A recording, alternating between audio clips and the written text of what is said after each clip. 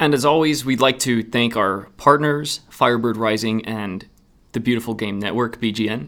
You can go to their websites to see more of their content at firebirdrising.corair, that's KORRAIR.com, or at bgn.fm.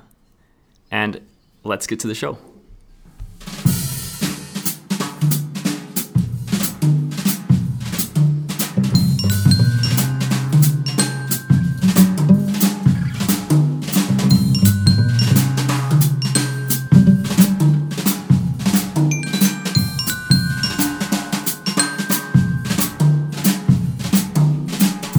Hello and welcome to episode 6 of the Rising as One podcast. This is Dominic Kearns along with Jeff Wendt. And before we get on with anything further... This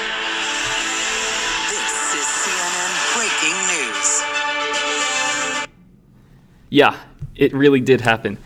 And the breaking news, I guess, as everybody knows, Phoenix Rising head coach and president of soccer operations Frank Yallop has resigned. Here is the official press release coming from Phoenix Rising this morning at about 11 o'clock. Today, Phoenix Rising Football Club announced an international search for a new head coach.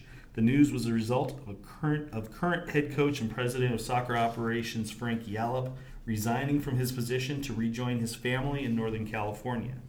Yallop will aid Phoenix Rising FC as a consulting member of its international search committee, focused on finding the best new head coach to help continue the team's early success and build soccer operations for likely expansion into MLS.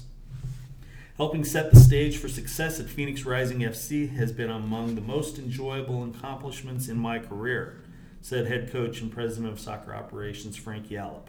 The timing is perfect here for me to step aside and move back home with my family. I want to thank our talented players for believing in our vision and our extremely dedicated ownership group. I believe there is no other club better positioned for expansion to MLS. Yallop, a highly celebrated professional soccer coach who managed the Canadian men's national team, was MLS Coach of the Year and a Supporters' Shield winner, led the San Jose Earthquakes to 2 MLS titles, and brought David Beckham to the LA Galaxy as its head coach, commuted to Phoenix for the past 18 months to assist Phoenix Rising FC with development of its soccer operations and MLS expansion franchise bid. Frank is a wonderful human being and extremely experienced head coach, said Phoenix Rising FC Governor Berke Bakai.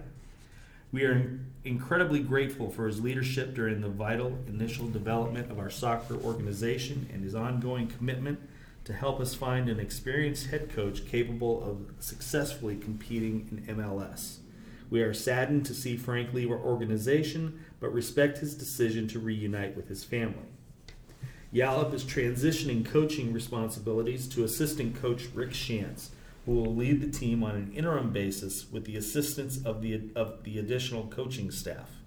Shantz is a highly respected member of Arizona's soccer community, having served as head coach of FC Tucson and has been a key leader of the state's youth soccer development program in southern Arizona.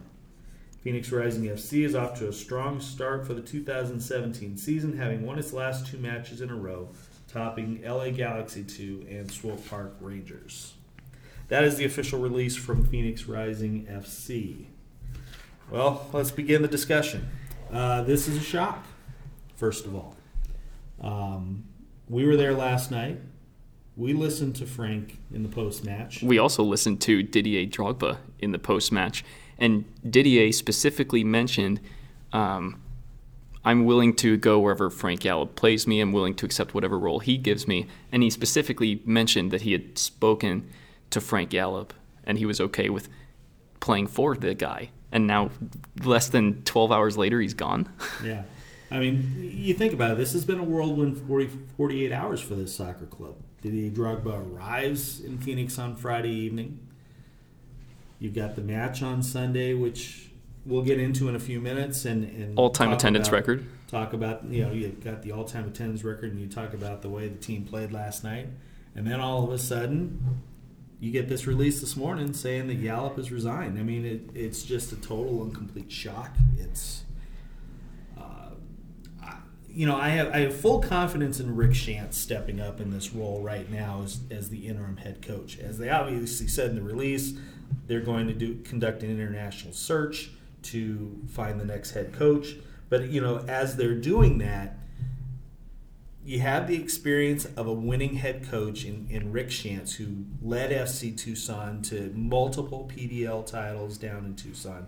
He knows how to handle players. I think he will be a good fit until they find the next person. Right, and the search begins now, as the USL official tweet mentioned. So if you don't mind, I'm going to give my thoughts on this just for a second. I think there are 3 possibilities here. And before I get to those 3, I want to mention one that's not a possibility. As evidenced by that statement, as evidenced by the kind words everyone had to say about Yallop, I don't think this was a falling out with Yallop and the ownership, with Yallop and the management. I don't think there was a falling out there. I think they were on good terms, and for whatever reason, they're splitting. So I think there are 3 possibilities here. One is, I think, maybe there's something serious with Yallop's family or whatever, and he's actually deciding to go to Northern California for that purpose. As mentioned in the USL article, as mentioned in the press release, he, is going to Northern California to spend more time with them, but I don't buy it. Don't quote me on this, but this is just a gut reaction. I don't buy it. Option 2. Yallop might have a job lined up somewhere soon. Perhaps he's moving to England to coach a championship side over there. This would be a nice time to step down as their European season comes to an end and teams are looking for new coaches. Now, it's interesting because Yallop is still going to stay with Rising in a small role, right? That is correct. Do you want to elaborate? He'll be on the committee that helps search for the new head coach. So obviously he's going to he's going to be looking in that role to find the person that would best suit the situation that's going on right now. We're not only focusing on just this season at hand, but we're obviously also focusing on the bigger picture. The bigger picture, which is the MLS expansion bid. Which I think lends some support to option 2, because he steps down on the 24th. They look for a new coach. They probably make the coaching announcement in a couple weeks, and that's right when the European seasons are ending. That's right when Premier League ends, Championship ends. If he were to get a job over there, or there's a bad franchise in MLS maybe that needs a new hire, that would be an ideal time for him to get snapped up.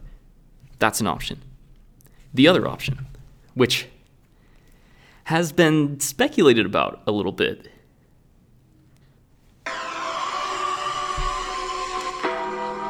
Jurgen Klinsmann? The Undertaker? No way! How could this be? Wasn't he just canned a couple months ago after 2 terrible defeats in World Cup qualifying? Why would he be considered with Rising? Why would there be any rumors? Allow me to take you to April 18th, 2017, when Rick Shantz, the interim head coach, posted a tweet with him standing next to Jurgen Klinsmann at the Phoenix Rising soccer facility. There were 2 pictures there, one with Shantz and Klinsmann, and another picture with Jurgen Klinsmann and goalkeeper coach Corey Robertson. Makes you think. This happened 6 days ago. And 6 days before this announced resignation by Yallop, and now Rising has an off week. Now, do I think this is going to happen? No. But the online speculation is already beginning. And if Jurgen were to come here, I don't think you express your desire to get to MLS any clearer than that. Jurgen is a guy that has coached at the highest levels. He has been a technical director too, so he really would have the full package. Phoenix Rising wants to build a great academy because there are a lot of fantastic young players in the Southwest. And Jurgen, I don't think there'd be too many people from a technical director standpoint more qualified than him to do that. Do you think it's an option? It is an option. I mean, I guess what better time than right now to have this coaching change happen? You're right in the middle of a week off. You're going down to Tucson to play a match that doesn't really mean anything yet. It's going to be more of a fitness match for these guys, just trying to keep them fresh. I don't think, Yallop really liked the way the schedule had set up early with the 2 off weeks in April. It kind of made it hard for them. But if there's any time you're going to make a head coaching change, now would be the time. And obviously, that's the only lead we really have to go with right now is Klinsmann in the building a week ago. So could he have been talking with them a week ago? Sure, he could have. Well, I mean, what was he talking about? We don't know. But here's, if you really want to put your conspiracy hat on, if you really want me to go Detective Dom on you, look at the people that have liked that tweet from Rick Schantz. So it has 82 likes. Among the likes, Kei Kamara in the MLS. And he was early on the Drogba train, too. He was liking some of the tweets related to Didier Drogba to Phoenix Rising. Brock Granger, one of the likers. Also Peter Ramage, excuse me. Another person that was among the likers of this tweet. So it makes you think. Now, it really makes you think, because if Jurgen is not the answer, if this is all just baseless speculation, who's the new coach going to be? And why would you do it coming off of a 2-game winning streak unless you have a plan in place?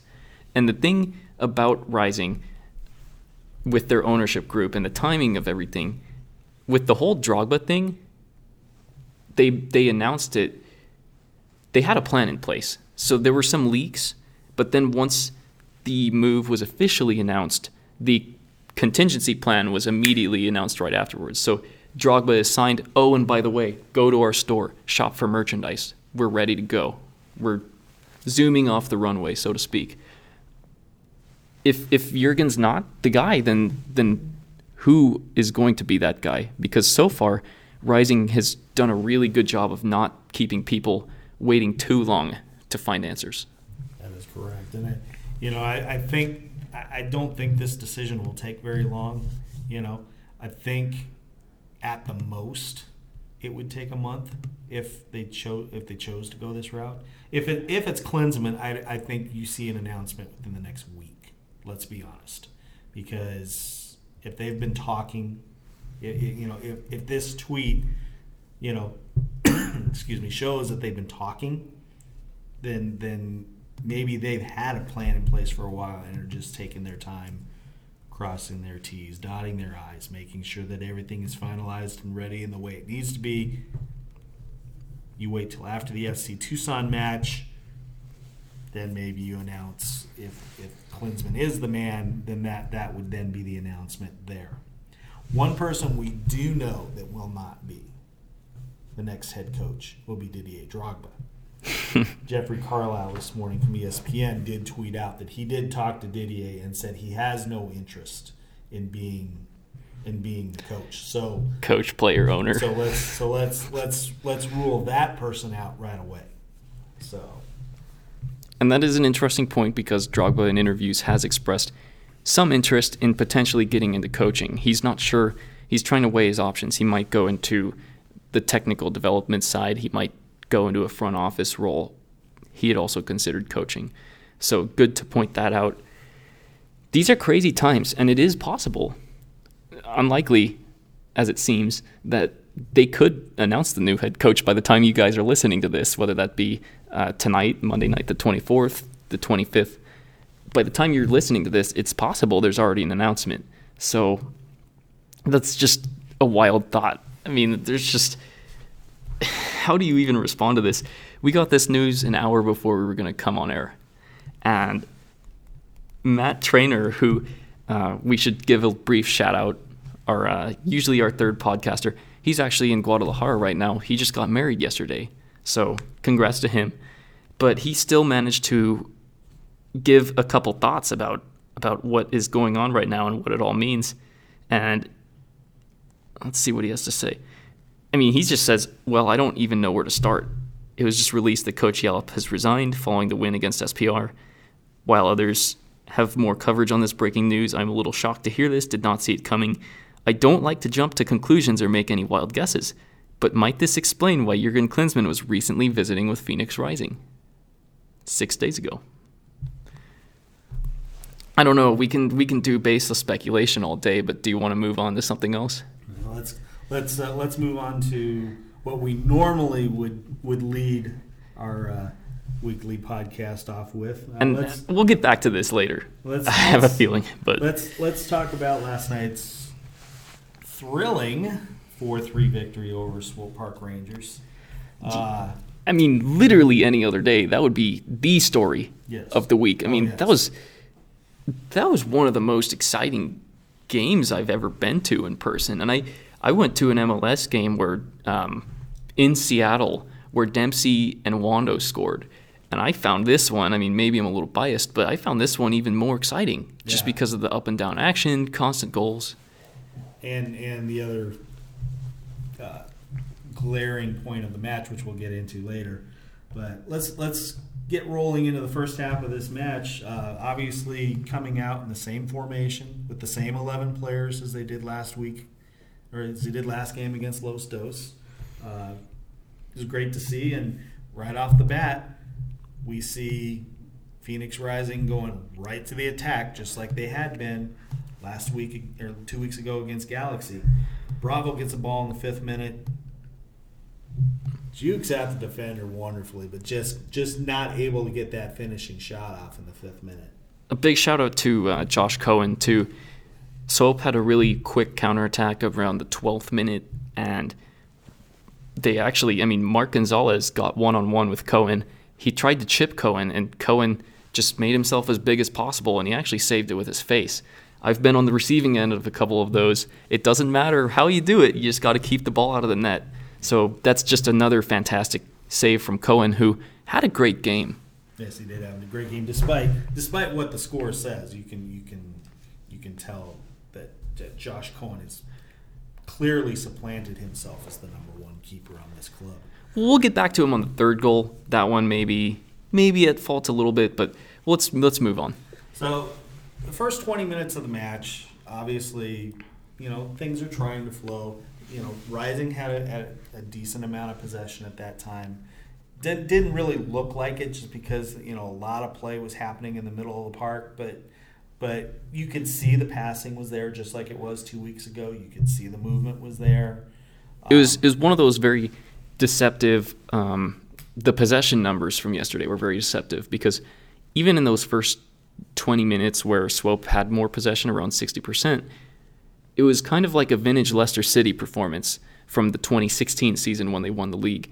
A lot of great pressing by Rising, forcing some turnovers, and then Rising very direct, very concise with their passing for the most part. And then it finally paid off in the 22nd. It paid off in the 22nd. Cohen makes the diving save. They turn around quickly and go right on the counter. And one of the most beautiful goals you will ever see. If you had the chance to see it. What a curler from Alessandro Rigi. You were down in that end when you know. Oh, it was sensational. So as you were mentioning before, Bravo gets the ball in the attacking third, slides a nice ball through to Rigi, who once again shows why he is the X factor for our squad. Makes a nice move to put the ball on his right foot, takes his time, composure, and then just exquisite curl into the right corner. Keeper really had no chance, and the crowd really appreciated it. So, and then 2 minutes later, back on the attack again. Omar Bravo gets the ball, drives it in deep.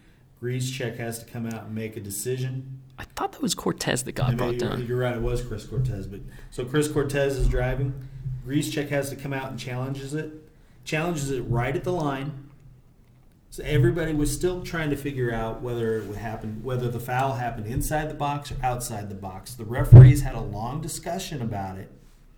And then finally awarded the penalty, saying it happened inside the box. We looked at a lot of replays upstairs in the booth, and from what we could tell, it looked like the foul occurred outside the box. See, that's what I was thinking too on my very initial reaction. Was the first contact was definitely outside the box. But what made me think, okay, a PK could be justified here is it looked like there were a couple instances of contact. Like there was a first one, But then Cortez was continuing to move forward, and then he kind of got shoved again when his foot was on the line. So that's really a matter of interpretation, like which contact you want to say is the one that counts. And as you were mentioning, the head referee was pointing outside the box, and then his assistant came charging in from 15 yards away, pointing at the spot. Nope, that's a penalty. And so once it's awarded, our man Luke Rooney, second time in 2 weeks for a penalty, his third goal in the last 2 weeks, as he mentioned in postgame. He steps up there very confidently and once again just drills it in the left side. Keeper guessed correctly, but still had no chance. Had no chance at all. So 2-0 lead. And then 3 minutes later, Chris Cortez on a beautiful, beautiful low left-hand shot. That is such an underrated goal, too. I mean, if you look at the highlights, you're going to see the curler from Rigi. And no mistake, well, there were some great goals this game, but that's probably the goal of the match. But Cortez, he dribbled it from over 30 yards out, got by a couple defenders. It was a very Messi-esque finish, actually. He has the ball on his left foot, just feels out the space, finds an opening, and in very, very Messi-esque fashion, just nice low curling shot with the left foot, perfectly placed in the left corner. It might not get as much love as it deserves because of the Rigi goal that just preceded it, but man, that was fantastic. And a lot of credit to that play also goes to Cody Wakasa getting that ball up to Cortez. I mean, if he doesn't throw that ball right at Cortez's feet and in stride, none of that play happens whatsoever. But you got to give Cody Wakasa a lot of credit on that play. Definitely. So we get into the middle part of the first half, up 3-0. Swope isn't happy. No, Swope makes changes right away. Swope goes to Carlton Belmar, goes to Oliveira right away. Yeah, 34th minute. Belmar, if you recall listening to the podcast last Sunday, was a guy that Chad Smith said, keep your eyes on. And later in the game, he did earn a penalty, but for most of the game, the Rising defense did a great job stymieing him. Because Cody Wakasa obviously came out right away and noticed that Belmar was a man, needed to be marked. He was marked. He was on him right away. You could see he was on him right away from the beginning. So credit the Phoenix Rising defense for a good effort on Carlton Belmar, keeping him for the most part off of the score sheet, despite the PK goal, which we'll get into later. Right. So the first half kind of peters out. Swope gets some possession, but they can't do too much with it. There was one corner in stoppage time where there's kind of a chance, but Cohen tipped it over the bar. So it gets to halftime, and, it's already a party atmosphere. 3-0 up against the last perfect team in USL. And then we get Ian Camfield from Altazee out there. Berke Bakai comes out, and they introduce Drogba, and there's probably a circle of 200 people, mostly kids, around the midfield circle, and Drogba comes out like a king entering, so to speak. Gets into the circle, shakes hands with everyone, speaks for a few minutes, and one quote that was interesting from this, towards the end of his short speech, he said, and an ESPN FC article picked this up, "Together, Phoenix will get to the MLS." He's calling a shot. Shoot or shoot. He's calling the shot. So obviously we're still in the hoopla. We're still in the hype. We get back out in the second half. Doesn't take very long to go right at it again. 46th minute. Oh, yeah, just right off a corner. Luke Rooney feeds the ball in. He's been our corner kick taker for some time now, and he gets a nice delivery to the back post. This is one of those where the Swope keeper, David Grishik, who is making his pro debut, he'd probably like to have this one back because the ball wasn't too far off the goal line. I mean, Ramage got up there pretty close and just knocked it in at the back post from only 3 yards out. And Grishik kind of just got screened off. As a keeper, you need to be a little bit bigger in that situation. And I know it's tough. I've struggled with those too. But you got to get bigger. You got to make your presence felt. And, a learning moment for him, but a 4-0 lead for Rising. Yeah. Then we get into, we get into a scary moment there in the 52nd.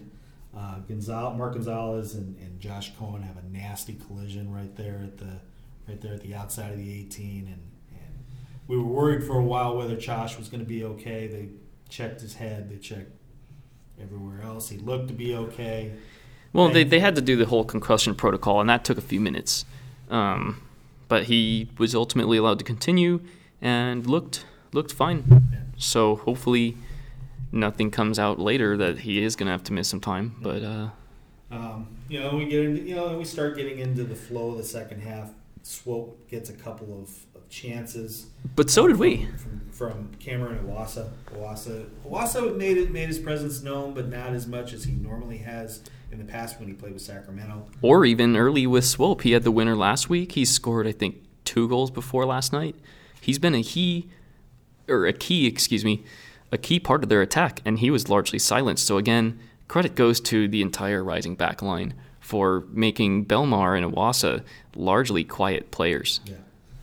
A couple of chances for United, early on after the 4-0 goal. Alessandro Rigi had a ball right outside the box. Rising now, but just missed wide. A couple minutes later, you had Chris Cortez trying to chip a ball over Griezczak. Unfortunately, it was just a little bit wide on that attempt. And that was interesting because from my vantage point, I was on the right side, the east side of the stadium. I'm thinking, what is he doing? Like, that didn't even look close. And then I see the replays. I'm like, oh, wow, he totally had that left corner. It was there for the taking. Now I see what he was doing, but it did go left. Yeah. We get, 63rd minute. Belmar had a free kick right outside the box, drilled it right into Cohen's midsection. He had no problem with the save there. 73rd, we get 2 subs for Rising. You get Blair Gavin comes on for Luke Rooney. You get Matt Herlo, who comes on for Alessandro Rigi. And this might be a fun time to do some advanced metrics here. I did the numbers, I crunched them, and Alessandro Rigi, when he's been on the pitch this year for Phoenix Rising, our goal differential is +4. When he's off the pitch, -5. The same applies to Luke Rooney. When Rooney is on the pitch, +4, and off the field, -5, because he was off when we lost 2-0 to Monarchs, and he was off for those last 3 last night. So, I mean, with all the hoopla about Bravo and, now Drogba and as good as Cohen's been, the 2 critical players, if you just look at it from a plus-minus perspective, are Rigi and Rooney. And the season has completely changed since Rigi was placed in the starting lineup. And once they come off, things do change. Yeah, change in a big way in the 78th minute.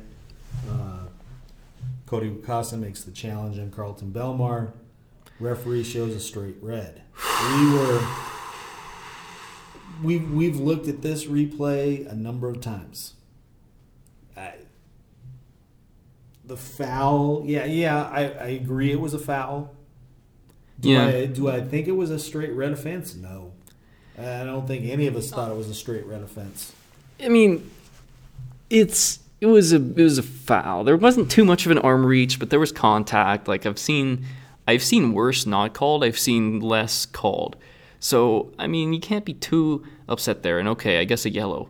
But for a straight red, this wasn't Sergio Ramos in the Clásico going studs up on Messi, leaving his feet. I mean, there wasn't even an arm extension. And to give the straight red there, I mean, there were just stadium-wide boos. Not just the supporter section, the stadium was booing louder than at any other point on the evening. And I think deservedly so, because that totally changes the game. Changes the complexion of the game completely. Obviously, Belmar steps up, hits the PK. Josh Cohen not picking the right direction. Oliveira actually. He steps up and hits it. Obviously, Cohen didn't, chose the wrong direction. I don't think it would have mattered either way. Oliveira hit it real nice. So, 4-1, okay, you're not too worried. No, but what this does is not only are we a man down, but we are a defender down. And not just a defender, we are right wing, one of the most important positions for us, because all season long, teams have attacked us on the sides because they know in the middle we have Ramage and we have Watson, right? Yeah. Yeah. So, I mean, we've been pretty rock solid in the back in the middle, so teams attack on the wing. Well, now one of our wings is gone. Now you're asking Watson to cover more space on that right side, and they're already controlling possession, and they're already looking to push forward and rally, and it just becomes a nightmare. We had one chance to put this game to rest in the 81st. The subs actually linked up. Gavin with a great pass to Herlo. Unfortunately, Herlo, he had the right idea. He waited for a while, and the top corner of the goal opened up, but he pushes it wide right into the netting, and then the onslaught. Yeah. Well, but then before that, they do decide to bring in that fourth defender. Bring out Omar Bravo, bring in A.J. Gray. So hopefully A.J. Gray was coming in to shore up that right side. You know, obviously that would leave Cortez as the single high man, which you're not worried about at this point at 4-1. You're more worried about controlling the back. So you put A.J. Gray, Stewart, Ramage, and Vasquez across that back thinking you're okay. But you're not okay because what happens right there near the 90th is Oliveira gets on top of another ball. In fairness, what a freaking strike. Oh, it was a wonderful strike. I mean, you know. I don't know if anyone saw the FA Cup semifinal on Saturday. Matic just drilled it off the top crossbar. It was reminiscent of that. This one was a little closer. It was inside the 18. But just a rocket, a missile off the top bar, goes over the line, and it almost looked like a hockey goal because it hit like the back of the goal and bounced out right away. And so people are like, did that even go in? But it did. And then that's not enough for Swope. Their very next attack, there's kind of a ball bouncing around just outside the 18, and Christian Duke gets an amazing volley on it from 25 yards out. It kind of dips into the left corner. This is the one time all game where Cohen, a little off his line, he was maybe 9-10 yards from the goal line, and he had to track back and try to get it. He couldn't do it. Now you're looking at 4-3, and there's still tons of added time because of the concussion and the water break earlier. Yeah, and obviously, thankfully enough, they were able to weather the storm, hang on right to the end, get the 4-3 victory, get an important 3 points. Oh, huge 3 points. Which puts them right back in the race. And boy, one last thought. If that game had continued for 10 more minutes, I am certain that Swope would have scored at least one more. We really just got out of there at the right time because that was, I mean, talk about 0 to 100. That was an ambush the last few minutes. But you know what? It's a win, and it's 3 points. A win is a win and 3 points. And here's now former coach Frank Yallop after the game talking about what happened. It ended up being a lot closer than you really wanted it to be, didn't you? Yeah, the fans asked for entertainment. I think they got it. Yeah, I mean, what a display up to sort of 4-0, and I'm thinking, you know, this could be 4 or 5, 6 in the end. You've got to credit the team we played tonight. You know, if you look at their record, I think coming into this, they'd lost one game in 14, and that was the final. You know, last year in the USL final. So, good team we played against. I thought we were outstanding in most of the parts of the game. I think the fragileness of the team showed a little bit tonight. We've not really been through that, where we're up and kind of cruising really, and then we're under pressure and we couldn't handle it. I will credit all our guys that they tried their best, and in the end we won the game. It doesn't matter how you win it. We got 3 points tonight, and that's the most important thing. Obviously, another big night as far as speed factor showed. I mean, you go back to the first 2 matches, you really didn't see the speed. These last 2 matches, you've seen the speed in this team. Yeah, I think I explained after the first couple of games, we weren't ready to play, to be honest. A lot of our guys were on different wavelengths, and I had figured out the system. The system we play now is excellent. I think it showcases our players well. I really like, you know, Chris and Omar's movement. You know, Omar decided great to play out the right side, where there's a bit of space. Their left back was getting forward, and it worked the treat for us, and he figured it out by himself. So stuff like that. We've got some good veteran players. I just feel sorry because it feels a little bit of, you know, a sour taste in your mouth when you should be 4-0 winners and you come up 4-3 and we're kind of hanging on. Having said that, we'll forget about it, get on with it, and you know, look forward to the next game. Seen a bit of nervousness on the part of the guys with all the good guys around you today's arrival? Not really, no. He was great. He come in the other morning and you know, said hello to everybody, and he's, you know, a gentleman like he is. Great. No, the guys are excited to be able to play with someone like his stature. And, you know, you got Sean Wright Phillips as well, who's played at a very, very high level. So it was great again tonight. No, you know, the guys are going to look forward to working with them. How's Josh doing out there? Is he all right? Yes, he's okay. Yeah, just got banged. I think he hit his head on the ground. I haven't asked the trainer yet, but he got a little knock on the head. But he's okay. Yeah. Coach, this is another great start for your team after two very tough starts in the first two matches. What's been the difference for Rising the last two times out? Fitness, to be honest. Fitness, sharpness, togetherness, all the things that the good teams have. We weren't there in the first two games. Season started too early for us, to be honest. So I think a longer pre-season is definitely in the cards for this squad with the aging guys we have.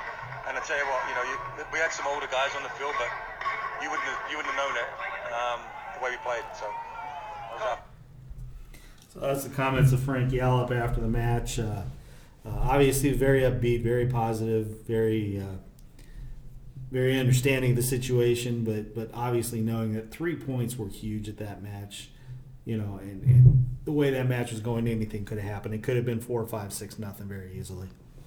Yeah, I mean, for the first 75 minutes of that match, Rising looked like they could beat any team in USL by multiple goals. That's how solid the defense was. That's how relentless the attack was. And we took our chances tonight. That was a real problem earlier in the season, especially in that first game against Toronto, where we really should have got a point from that game at least. Well, tonight we take our chances. We get the stats, they might not be too friendly to us. They might make it look like we weren't that dominant. 5 shots on target leading to 4 goals, but 14 shots total. We did have some chances at the end that didn't go in that could have made it even a larger number for us. But all in all, really solid performance. And I think something that really jumped out to me as well, especially in the first half, the passing. I mean, correct me if I'm wrong, the passing, the link-ups, the directness of the attacks was miles above where it was the first couple weeks. Yeah, totally and completely. I mean, that's what it looks like when you finally the pressure is off. You've got the goals, you've got the win, and now you can play. Now the pressure's on the other side coming in with the perfect record, and the Rising played very loose, and it showed. Yeah, it did show. Let's get into the other big topic of the evening, the introduction of Didier Drogba to Phoenix Rising fans, to the Phoenix Rising press. A wonderful night all around. Obviously, the ceremony at halftime, which we touched on earlier. Drogba gave us a few minutes of his time after the game last night, and here's what Didier had to say after the game last night. Well, what you think of the reception you got tonight? Wow, amazing, great feeling. To be here with the team and especially to end up the night with a win. I think it's a good day. Kind of talk about, you had some offers overseas to go back over and play over there. What was it that drew you to come here? I could have gone back to Chelsea and work at the club. I could have also joined some teams in Premier League and also in China and even in the MLS. But I believe in this project. Phoenix has the potential to become one of the MLS teams within the next 3 to 4 years. And when you see what I saw today, the game we played and the crowd, I think we're going to have to increase the capacity of the stadium because people are really, you can hear them, it's amazing. It's amazing. Would you have made a different decision if the club wasn't trying to get into MLS and if it was just a second division side?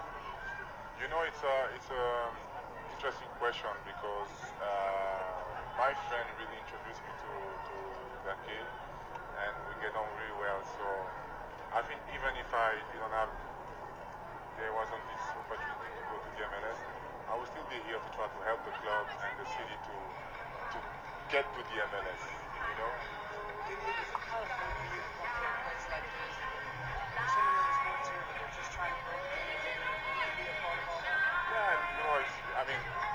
The kind of easiest decision would have been to go back and work with Chelsea or to sign with any other team.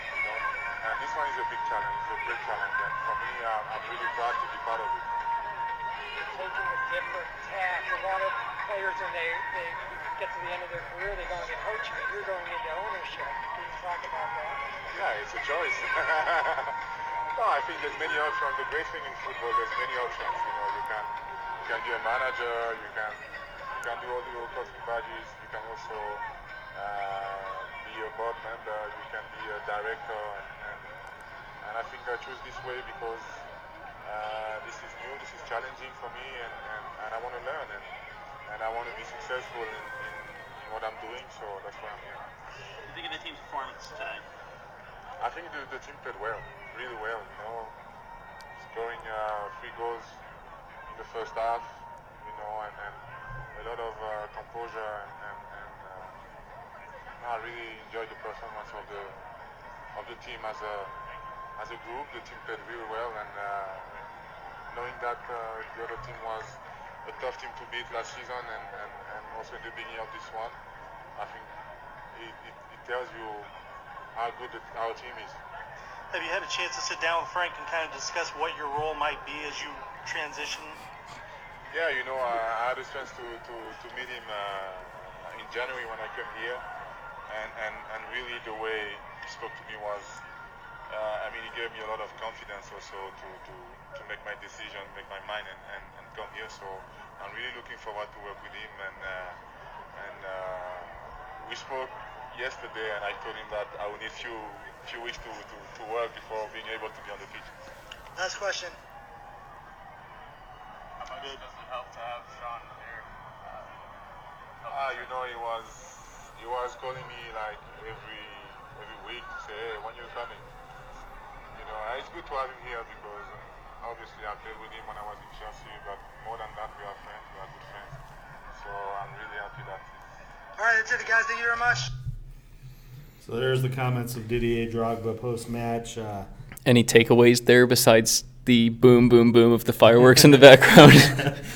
Which everybody was commenting about why it was so loud, why the music had to be so loud at that point of the evening when everybody was out of the stadium. But, you know, I think Didier is going to bring a different vibe around this club. I think once he gets into his playing shape, which, like he admittedly said in the post-game comments, is going to be a few weeks.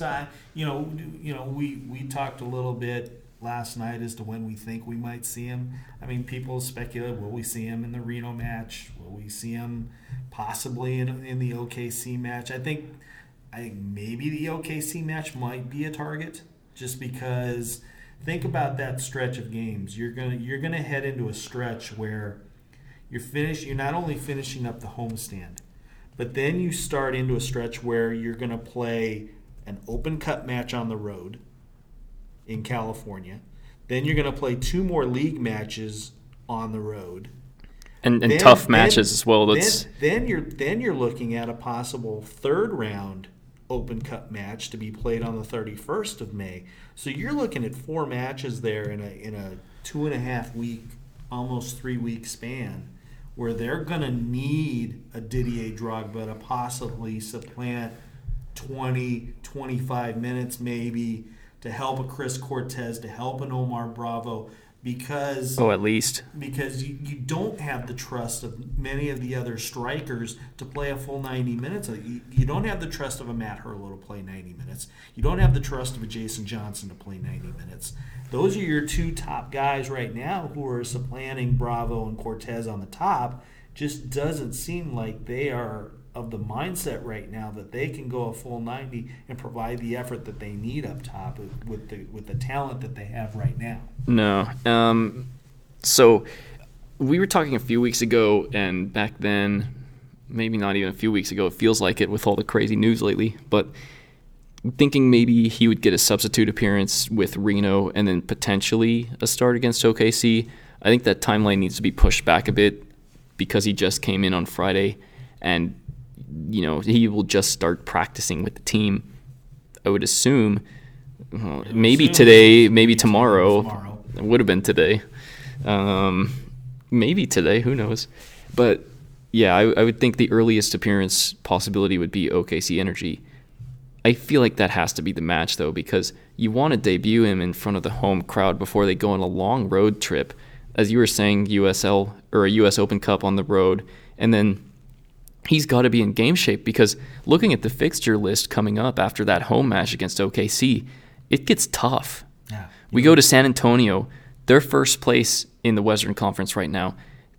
They might even have the best record in the league, 4 wins and a draw. Then you play Los Dos in Carson. That's always a tough game. I know they haven't been up to their usual standard this year, but that's still going to be a difficult match to win all 3 points. Even a team like Orange County could only get a draw there. And then you play OKC Energy on the road as well. And I know people talk about Phoenix being hot in the summer.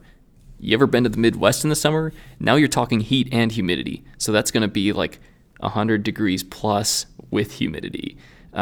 Really tough fixture list coming up. So we're going to need Drogba to be able to contribute in those games. Yeah, and you throw in a possible another Open Cup match in there if they win on the 17th of May. You're looking at another Open Cup match on the 31st where they're going to possibly need him as well. So yeah, and I mean that's kind of why the Reno and OKC home matches coming up are so crucial, to just keep banking these points. But back to Drogba. A couple of takeaways I got from that interview. It's nice to see the influence not only Burke had, but also Sean Wright-Phillips had a huge influence on getting Drogba to Phoenix from the sound of it. That's something that wasn't played up in the media as much, so it's very refreshing to hear that. I mean, yeah, they're former teammates, but you never know if that's just a coincidence that they end up here. Well, now we know that they're really good friends. So that's kind of cool. He mentioned during the halftime, not the post-game audio, but during halftime, that they plan to win a lot of games here. He seemed very optimistic about the future of the franchise in general. I might have to re-listen to that audio a couple times, because it was tough to get too much out of that first part with Katy Perry blasting way too loud. But we're working out our kinks. So. Let's take a quick run through the USL Week 5 scoreboard and highlight a couple of things here. Tuesday, Harrisburg and Orlando City B tied 1-1. Wednesday, FC Cincinnati tied 1-1 with Tampa Bay. Given Tampa Bay, Tampa Bay seems to be struggling a little bit right now after that first loss last week. Trouble in paradise for teams that have started 3-0-0. I mean, you have Sacramento Republic, who we'll get to in a second. They start with a perfect 3 wins in 3 matches, and they've been down the gutter lately. Tampa, the same deal. They start 3-0, and now, a couple losses and a draw. Yeah. Saturday, action that happened on Saturday, Ottawa and Toronto tied 0-0. Richmond beat Pittsburgh 2-1. San Antonio kept its unbeaten streak going on with a 2-1 victory over Vancouver. Richmond had a 2-2 tie with New York, so that was another interesting result. FC Cincinnati and Louisville tied 1-1. Charleston comes back and tops Tampa Bay 3-2. Like we said, Tampa Bay is on a little bit of a slide right now. They just. And if you don't mind getting into that Tampa Charleston a little bit, very poor defending from Tampa. Up to that point, they had been very strong on defense. In their first 3 wins, they got all shutouts. They held Cincy to just the 1 goal earlier in the week. And so to see them get lit up for 3 goals at home, and I saw those. A couple of those goals were pretty soft. Honestly, I'm just calling it like it is. Trouble in paradise for that team. We can run down some more and get to Sacramento in a second. Yeah. An interesting result, factoring in the Western Conference, Tulsa getting a 1-0 victory over Rio Grande. Remember, Rio Grande had a fairly good run last year. All of a sudden now Rio Grande is starting to kind of hit a little bit of a slide here, which is quite interesting. And that's Tulsa and Rio Grande have played twice now in the opening month of the season, and that's 2 1-0 wins for Tulsa. That's all their points on the year. It's got to be a frustrating result for Rio Grande. Coming home, getting a lot of possession. I saw the last 25 minutes of that match, and they just didn't have much cohesion in the attacking third. They were really not able to trouble Tulsa too much, and conversely, really great tactics from Tulsa. They go out there, they play very controlled in the first half. They get the goal, and it was a beautiful goal at that. Really nice strike into the top right corner, and they just get in, get out, get those 3 points. I mean, if not for that week 1 game, they'd be at 9 from 4 matches played. That is correct. Charleston had a 2-1 victory over St. Louis. Charlotte had a 2-1 victory over St. Louis. Reno gets a point, 2-2 against Colorado. Colorado had to save it in the end there, a Malcolm goal in the 91st minute. Oh, man, and I mean, just getting to this game for a second, what a gut-wrenching way to lose out on 3 points if you're Reno. In front of the home support, they've had a lot of home games early in the season. They go ahead 1-0, and then just a stupid goal to give up right after halftime on a set piece. They go ahead on another set piece, so they're up 2-1, and really just playing great. Colorado Springs didn't have too many chances, and then just another terrible goal to allow off another corner. I mean, I feel some empathy here because they're really where Arizona United was a few years ago. They're a true expansion franchise with some local talent, but they're miles behind where we are now. They're where we were 2-3 years ago, and it's frustrating because you want to see success, and I hope that those fans are in it for the long haul. And they're playing in a baseball stadium like we were a few years ago. I see a lot of similarities there, but I mean, hopefully we keep them down in the mud when we play them in a couple of weeks. Obviously, Real Monarchs are for real. 3-1 victory over Seattle Sounders 2. Bowler and Hernandez leading the charge once again. I mean, they're a team obviously to be reckoned with, and like Frank said a couple weeks ago, we really know how good that team really is now. They are legit. I mean, Sounders is a team that'll be in the playoff hunt, so to go on the road, snatch those 3 points, and really show some mental fortitude because they go ahead 1-0. Sounders equals it up early in the second half. A lot of times at that point, you're a road team and you're fine with just holding out for the 1-1.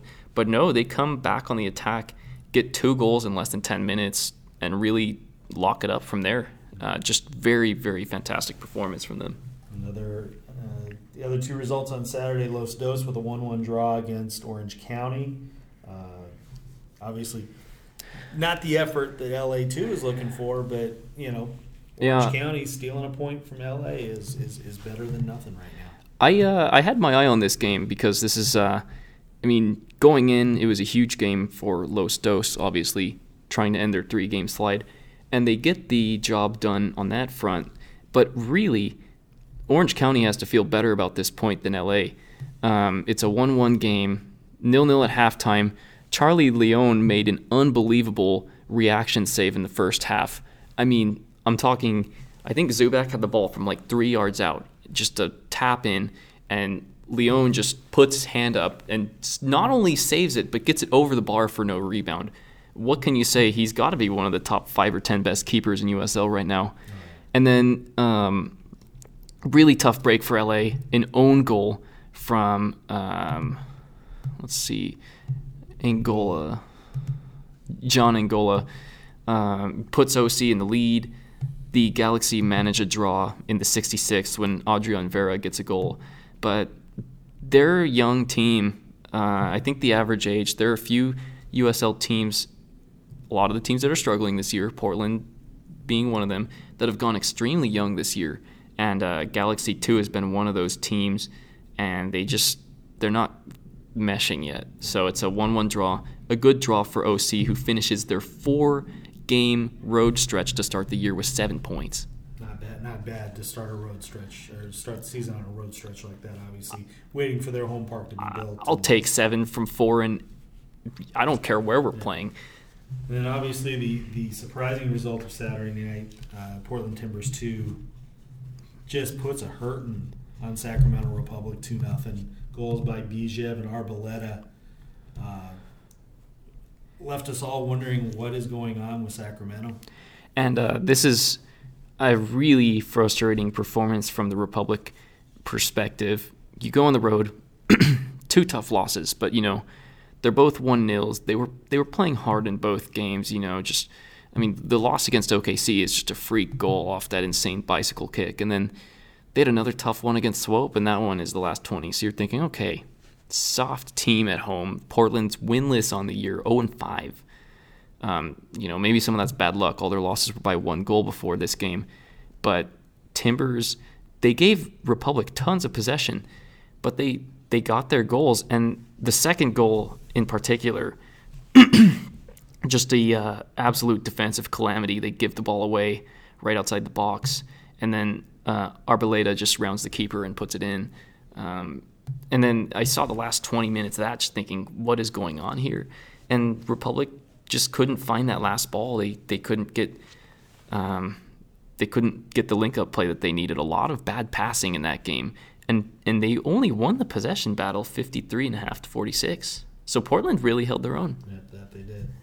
And then the other Sunday result besides the Phoenix Rising game, Orlando beat Bethlehem Steel 2-0, which leads us to the Week 5 standings for the Western Conference. Yes, it does. So San Antonio, as mentioned before, tops the Western Conference with 13 points. That's actually the high point total in the league so far. And considering some teams have played 6 matches, Orlando City Bees even played 7, to have the high point total with only 5 matches played, pretty damn impressive. Right behind them, Real Monarchs with 12 points now after that big win in Seattle. Swope Park is in 3rd place. They have 9 from 4 matches played. That was their first blemish on the season. Right behind them, Colorado Springs with 9 from 6 matches played. Sacramento Republic, 9 points, also from 6 matches played. Vancouver Whitecaps with 7 from 5 played. Orange County, 7 from 4 played. And that's all on the road. And then the last playoff spot, it would have been us if not for that comeback. But because we let in 3 goals at the end, RGV maintains the 8th spot, 6 points from 5 matches played, and we are just behind. So going to the non-playoff teams, it's Rising with 6 from 4 matches played, but the goal differential, we're behind by 1 goal. 10th place is Tulsa Roughnecks, 6 from 4 played, minus 2 goal differential, and Sounders, 6 from 5 matches played. Then you go to the teams that are a little lower.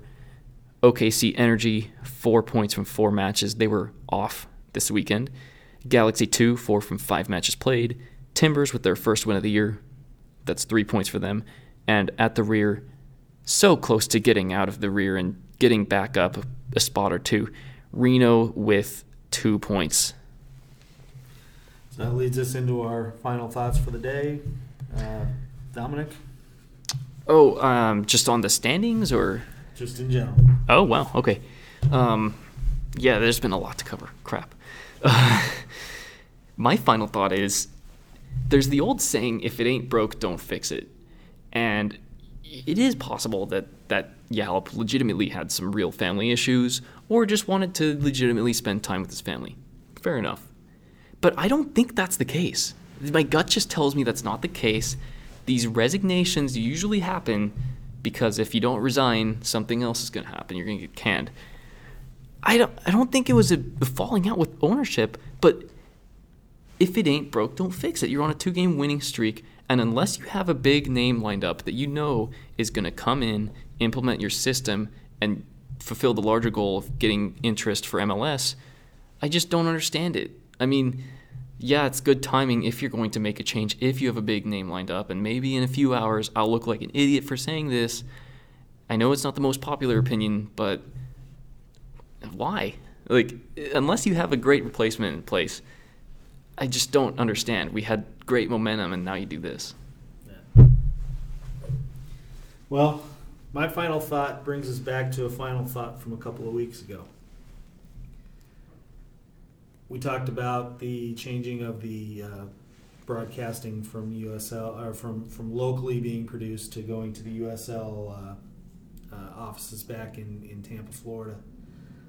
Huge blunder this week by the production staff, missing the first goal from last night's match, and Alessandro Rigi just is very inexcusable, and not only for them to miss it, but to not even get a replay of it until halftime. shows how green and how inexperienced people are back in those studios trying to put on a production when you're not on site. I think if this is being handled locally, this situation doesn't get missed. You have people who are more knowledgeable of the situation in the site. I mean, the people back in Tampa still had no clue as to what was going on, other than they knew the goal happened, but they hardly even talked about it then. So, and it's a goal to match too. It's ridiculous. It was an unbelievable goal, but you know, I'm hoping that the kinks get worked out here. I'm hoping that it works in time, but right now I'm having a hard time believing that the best thing that locally has been done was to push the productions back to Tampa. You know, is going to be a success. I'm hoping that it's going to change. So. Yeah, that's a good point. And Matt mentioned that his final point that he mentioned at the end of his game notes. He's been out in Guadalajara. He's been out in Mexico, and he was rocking his Rising shirt on Sunday on his wedding day. That's some huge props. I don't know if I would do the same, but he was doing that. And he says he had a few people talk to me about Omar Bravo and Drogba. How many other D2 teams do you hear about getting the level of exposure that Phoenix Rising is getting? And that's fantastic, because this is a brand not just in this country, but internationally. You don't even have some MLS teams getting that kind of international exposure. We've had 2 ESPN FC articles just in the last 24 hours, probably another one with the Yallop getting dismissed or resigning. But yeah, there's no team that's creating bigger buzz nationally and even internationally than Phoenix Rising, and that's got to feel pretty good. Yeah, and it does. Well, we thank you for joining us for this episode of the Rising as One podcast. We, as always, like to thank our sponsors, Firebird Rising, the Beautiful Game Network. Go to see them at bgn.fm for all of your USL podcasts that are out there. Don't forget, if you have any questions about the show or have anything you want us to talk about, please get a hold of us, whether it's on Twitter at Rising Pod, whether it's at the Rising for One podcast on our Facebook page. You can email us at risingpod@gmail.com. We're going to take a week off next week. There's no game, and you know, we hope to get some interviews during the week off, and if there's any breaking news with the coaching, if we get a replacement in, we'll definitely try to do something about that. Yeah. But otherwise, thank you so much for listening to this long podcast, but we had a lot to talk about, so enjoy the rest of your week.